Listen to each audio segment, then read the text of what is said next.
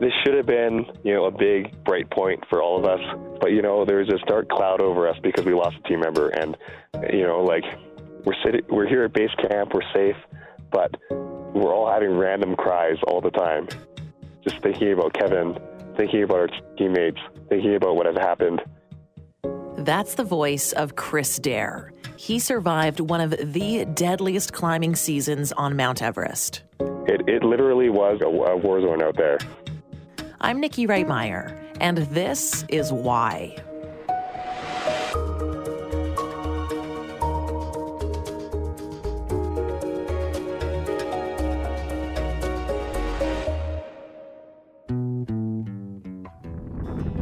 The long, excruciating line to the top of the world, 8,850 meters up.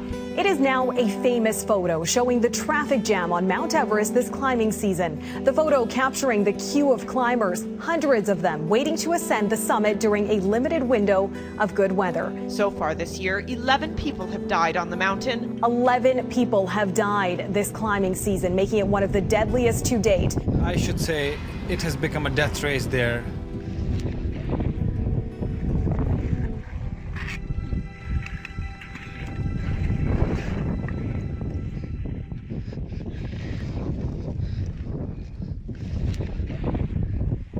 That sound that you hear probably doesn't sound like much, but it's the sound of the wind blowing from the top of Mount Everest as climbers filmed what can only really be described as chaos around them.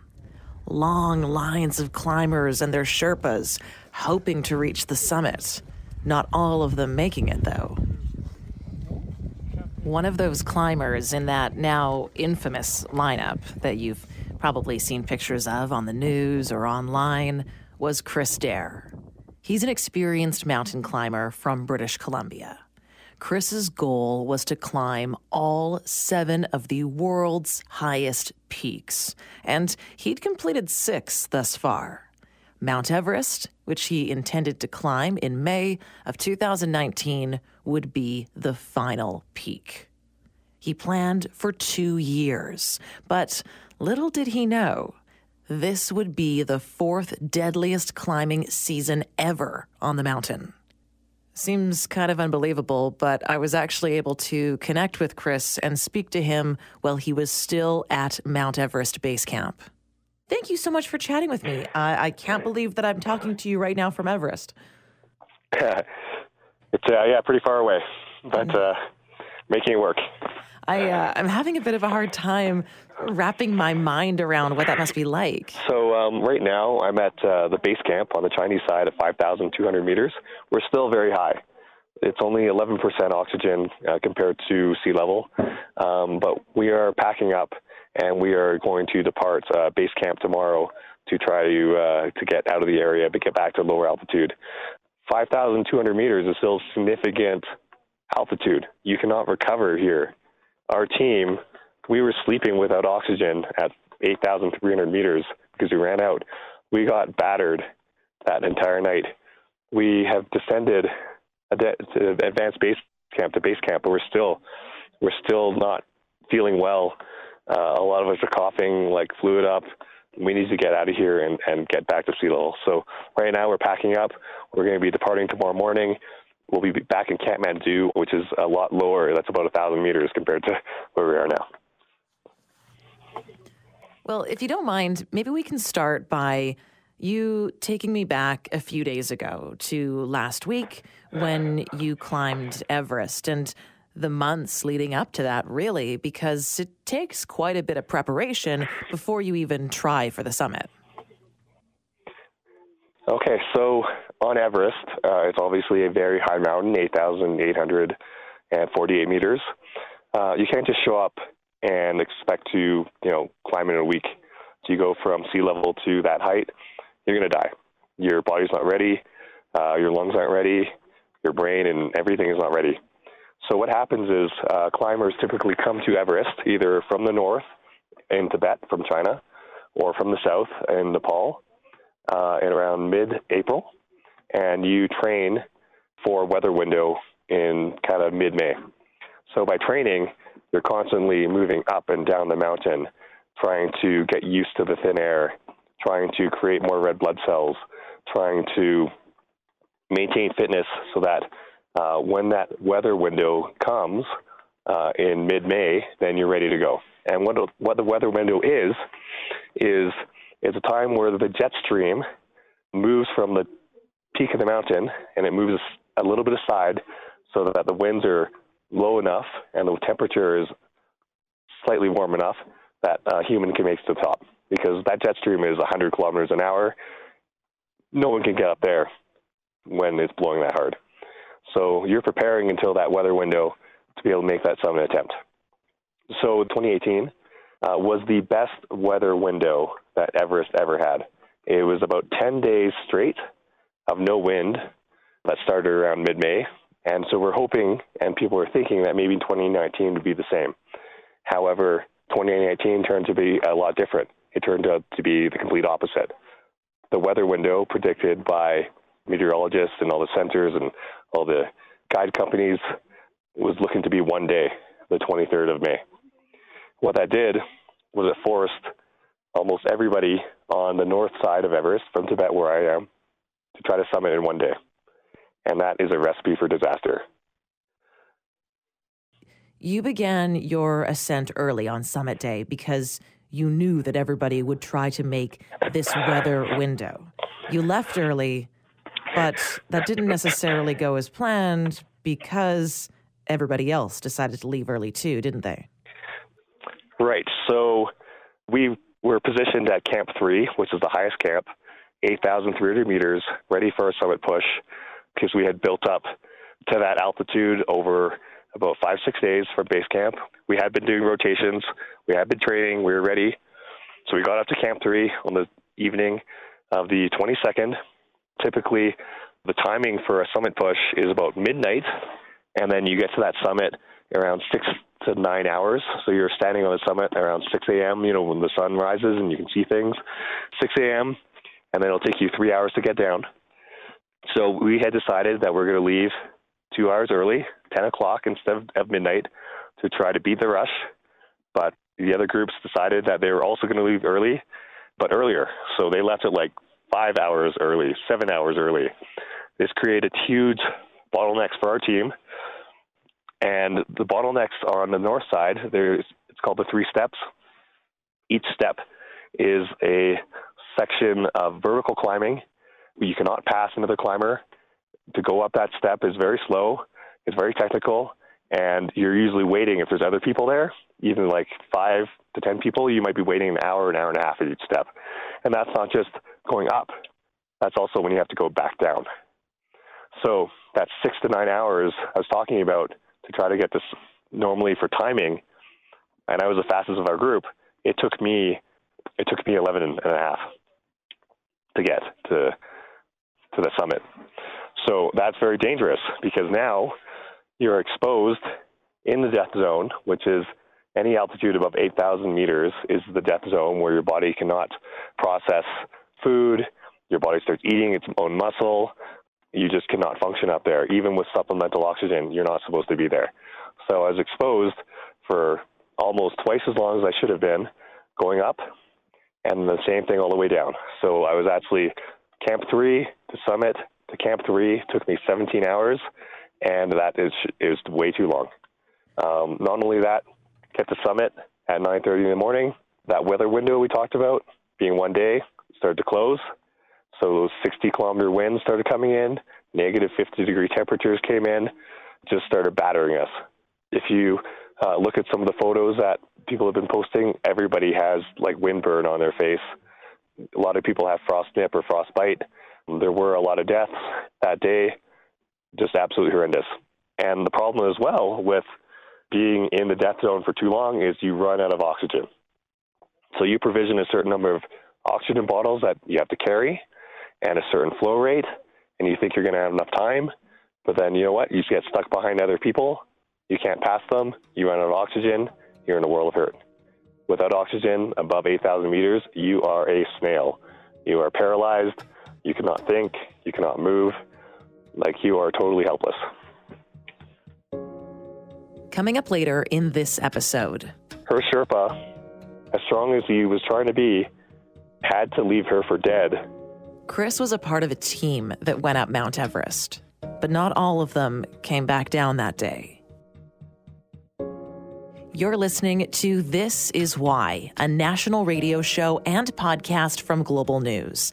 Download, stream, and subscribe online now.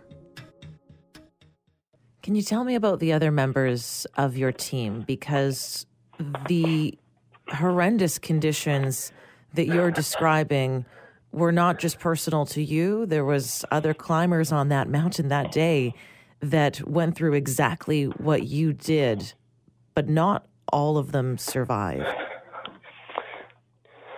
Correct. So, like I said, our team, we got stuck behind other climbers. We were exposed for longer.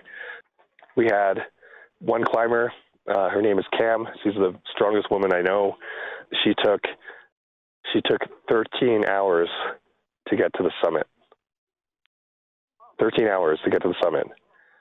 Too long. More than double what is recommended. So you can imagine if you take 13 hours to get to the summit and you try to get down as well, are you going to have enough oxygen? The answer is no. Her Sherpa, as strong as he was trying to be, had to leave her for dead at high above Camp 3 and go get help at lower camps. Cam had zero oxygen, could not move. She found another climber that was dying, took his head torch from him that was brighter than hers, and tried to signal to Camp 3 to someone to come help her. And heroically, Ralph, the team leader from 360 Expeditions, had caught up with her Sherpa, who made it down to Camp 3, pointed in the direction of the mountain, and he saw that light, and he took the remaining oxygen bottle that we had, and he went up there and tried to save her. He got up to Cam's lifeless body. Cam could not stand. She could not grip rope. Her hands were frozen in like a claw position. He ran out of oxygen, but he picked her up, strapped her to his body, rappelled down 3 pitches, and dragged her into Camp 3. He's an absolute hero because Cam was stuck up there and nobody was going to help her, and she was going to die if Ralph didn't go up to save her. Another instance, a team member, Arthur, ran out of oxygen, again, same reason, because of those lines, ran out of oxygen at 8,600 meters. His Sherpa gave his remaining oxygen to Arthur to try to help him. That ran out. They started pleading with other climbers that were passing by if they had any extra oxygen or could help. They either got ignored or said there's no help they could provide. They were lethargic, couldn't move. A miracle Sherpa showed up from nowhere, offered oxygen, got Arthur down, took care of him, like absolute miracle. Because again, if Arthur didn't get that oxygen from that random Sherpa, no way he'd survive. No way. We did have a fatality on our team, and it's a little bit different. Kevin, great guy, the most experienced climber on our team other than Ralph. He's climbed Everest from the south side last year successfully, climbs in India and Pakistan every year. Very strong climber, but on our ascent up to Camp 3 in preparation for that summit push, he was not feeling right. Something was wrong. He knew it on summit day. I shared a tent with him. He moved 200 meters out of Camp 3 and knew that something was wrong. He made the right call and said, I'm going to turn around. I'm going to go back down. This is not going to work. He got all the way back down to Camp 1 at 7,100 meters, fed, hydrated, went to sleep, and the next morning, still snoring away, 7 o'clock, 8 o'clock, his Sherpas checked on him, and he had passed away. We don't know why, but, it was absolutely devastating for our team to learn about Kevin, especially because the rest of the team had been stuck after summit, exhausted, couldn't move at 8,300 meters. We ran out of oxygen at 8,300 meters, trying to survive the night. I had my face pressed into my sleeping bag, trying to breathe all night long. And then as we were studying the next day, absolutely exhausted, we learned about Kevin. It was absolutely devastating. this sounds like you're describing a war zone more than an accomplishment that people aim to do. It's hard to listen to, but obviously being there and going through this is something so seemingly out of this world. How are you doing now with your own mental health? Well, you know what? Like, this should have been, a big bright point for all of us, for those that summited and made it. But, there's this dark cloud over us because we lost a team member, and we all we're here at base camp, we're safe, but we're all having random cries all the time, just thinking about Kevin, thinking about our teammates, thinking about what has happened. It literally was like a war zone out there. And people, when you see them moving at high altitude, exhausted, you're looking at walking wounded there. People are literally walking wounded. I saw other Sherpas trying to motivate their climbers to move. They're yelling at them, saying, "We need to get out of here," dragging them. I saw one small climber being dragged by her hand down the mountain to try to get her to move. I mean, people were exhausted. It was a long day. There was a lot of injuries. There was, of course, a lot of death. It was a war zone. It really was. And a lot of us here at base camp were just trying to piece the pieces together and try to come to grips with what happened. It's not something that we really enjoyed, that's for sure. So many people have now done this climb. They've climbed Everest, and as you said, the mentality going into it is that it's supposed to be this incredible crowning achievement. But now, if you were to speak to another climber who said, "I want to do Everest," would you say that it's worth it? Is it the feat that it once was? Or has now the popularity of the climb created such a danger to do the climb that it's just not worth it anymore? Sorry. Honestly, I think the challenge is a good one. I think it's worth doing and trying to achieve and strive for, but it requires a certain amount of experience. It requires a certain amount of training, and it requires a certain mentality that maybe some people on the mountain don't have. The reason why is I can tell you it's difficult. I can say it's a difficult mountain, but I know that in my heart, no one will understand how difficult it is until you're actually here. And despite the fact that Everest is becoming more commercialized and there's more support and there's better technology and better clothes and better weather prediction, it is still a very, very difficult mountain. And I think, the one guy that wakes up, or girl, and wakes up and says, "I want to climb Everest," I think that's a valid goal to have, but you need to go to other mountains first to know what you're getting into. Because when you're on that fixed line, or when you're up at high altitude and people are waiting behind you, it's your responsibility to be able to move fast. And if you can't move fast, then you shouldn't be on the mountain because you're putting everybody else's lives at risk. One thing that fascinates me about climbing Mount Everest is the morality that those climbers have to face, the ethics of climbing Mount Everest.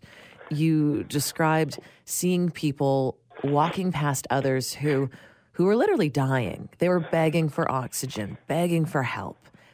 I don't think that I could do that I could just walk past them. But I also understand how human nature is and how, we never really know how we'd act until we're under those extreme conditions. So while I can say I don't think that I would do that, I don't actually know what I would do unless I was there. But you have been there. You were literally in that position. Does it make sense to you when you see someone walk past someone who's dying and say, "I cannot help you. I'm trying to make it to the summit"? I think it's a very hard call. I mean, I am a strong believer to say that when you're at your lowest, the action you take defines you as a person. So if you're the person who walks past someone in need because you just care about the summit, then that's your own choice. And if you can live with that at the end of the day, then so be it. But if you're the person who decides to stop and tries to help, then I think that elevates you to another level. It is a really hard decision because people spend a lot of money to climb this mountain, and if they get compromised because of somebody else or because they decide to help, I mean, who am I to say, what decision they should make? In my heart, I would stop and help, and that's what I try to do and I strive for. I tried to do the best I can when I summited. I gave up oxygen bottles. I shared my oxygen when people ran out. I can look back on the actions I did, and I can be proud of what those decisions I made, but I can't say the same for everybody else. How is the rest of your team doing now? You talked about that, you're all still coming to reason with what you've experienced. How is Cam, Rolf, Jamie, Arthur, Nuru, the other Sherpas, how are they doing today? I can honestly say we're kind of all broken. I mean, Jamie made a really good call and turned around an hour away from the summit because he knew he didn't have enough oxygen. He's kind of crushed because he didn't make summit, but he knows that he made the right call because he would have been one of those people in dire need and have help. Arthur and Sheena and Cam, they summited, but Cam has really bad frostbite. But it's bittersweet, right? Because we lost a member of our team. We lost Kevin, and we spent the last 2 months bonding together, eating together, sleeping together, everything. And it's not just, knowing someone for 2 months and meeting them at the store or going out for dinner. We're living 24/7 together as a team, and we don't have one of our team members now, so that it kind of spoils the whole summit. It's going to take a lot of reflection to think about what had happened and transpired. Yeah, we're absolutely crushed. And same thing with Ralph. I mean, Ralph, he did do very heroic deeds. He saved lives, but he still lost a client. He still lost one of his climbers, and he couldn't help them. It's absolutely crushing for all of us. Have you had a chance to speak with Kevin's family yet? I have not. The expedition company has been in contact with his family, and they're doing that. But I hope to give his family everything that I have that I had, taken of Kevin. I mean, photos. I mean, I was very fortunate. I feel very privileged because I was the last person to spend a tent with him. We did an audio update that I did over satellite phone for Summits of Hope together. I took a video with him as well at Camp 3. I was the last person to spend a lot of meaningful time with him. And then when I was ascending and I heard that he passed, I mean, it crushed me. So, but I have that stuff that I want to give his family. I truly respect him. He's the nicest Irishman person, mountaineer that I had ever met. He was so humble. He's so experienced and so humble about all the stuff he's done. It was incredible. And I miss him a lot already. What does the future hold for you now? Are you going to come back to Canada again, or where do you see yourself going from here? So I'll be back in Canada. I've completed the challenge. My profession is actually I'm a dentist for the Canadian Armed Forces. So I'm actually kind of starting a bit of a new life. They're sending me back to school to become a specialist for the Canadian Forces. And I'm going to kind of go back to normal life. But at the same time, I'm going to use the platform I've had over the last 9 years trying to climb the 7 summits to continue to encourage youth and people of all ages actually to keep continuing to push the boundaries of what they think they can achieve. Because the whole reason behind my 7 Summits push started 9 years ago was to motivate myself and others to try to aim for higher achievement, to push the boundaries of what you think you could do. Because 9 years ago when I said I was going to climb the 7 summits, people laughed at me. My family didn't believe. My friends didn't believe. But every single summit that I had done, every step of the way over the 9 years, people around me started to believe. And you know what happened? People around me started to wanted to achieve more too. And that's what it's all about. It's about making yourself better. And it doesn't have to be Everest. It could be anything you want. You just put your mind to it. And like when people say it's not possible, no, you pick your tools up and you keep on working, and it's going to work out.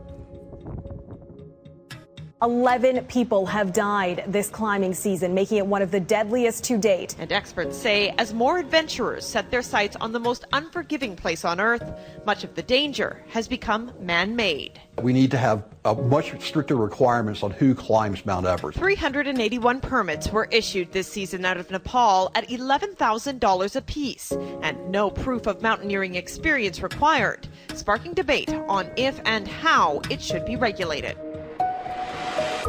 This Is Why is produced by John O'Dowd and me, Nikki Reitmeyer, with special thanks to Pippa Reed this week, who helped us connect with Chris. It's a national radio show and a podcast. You can download and subscribe on Apple Podcasts, Google Podcasts, or wherever you download your favorite podcasts from. Give us a rating as well as a review, and contact us on either Twitter or email at thisiswhy or thisiswhy@curiouscast.ca. Thanks for listening, and I'll talk to you next week.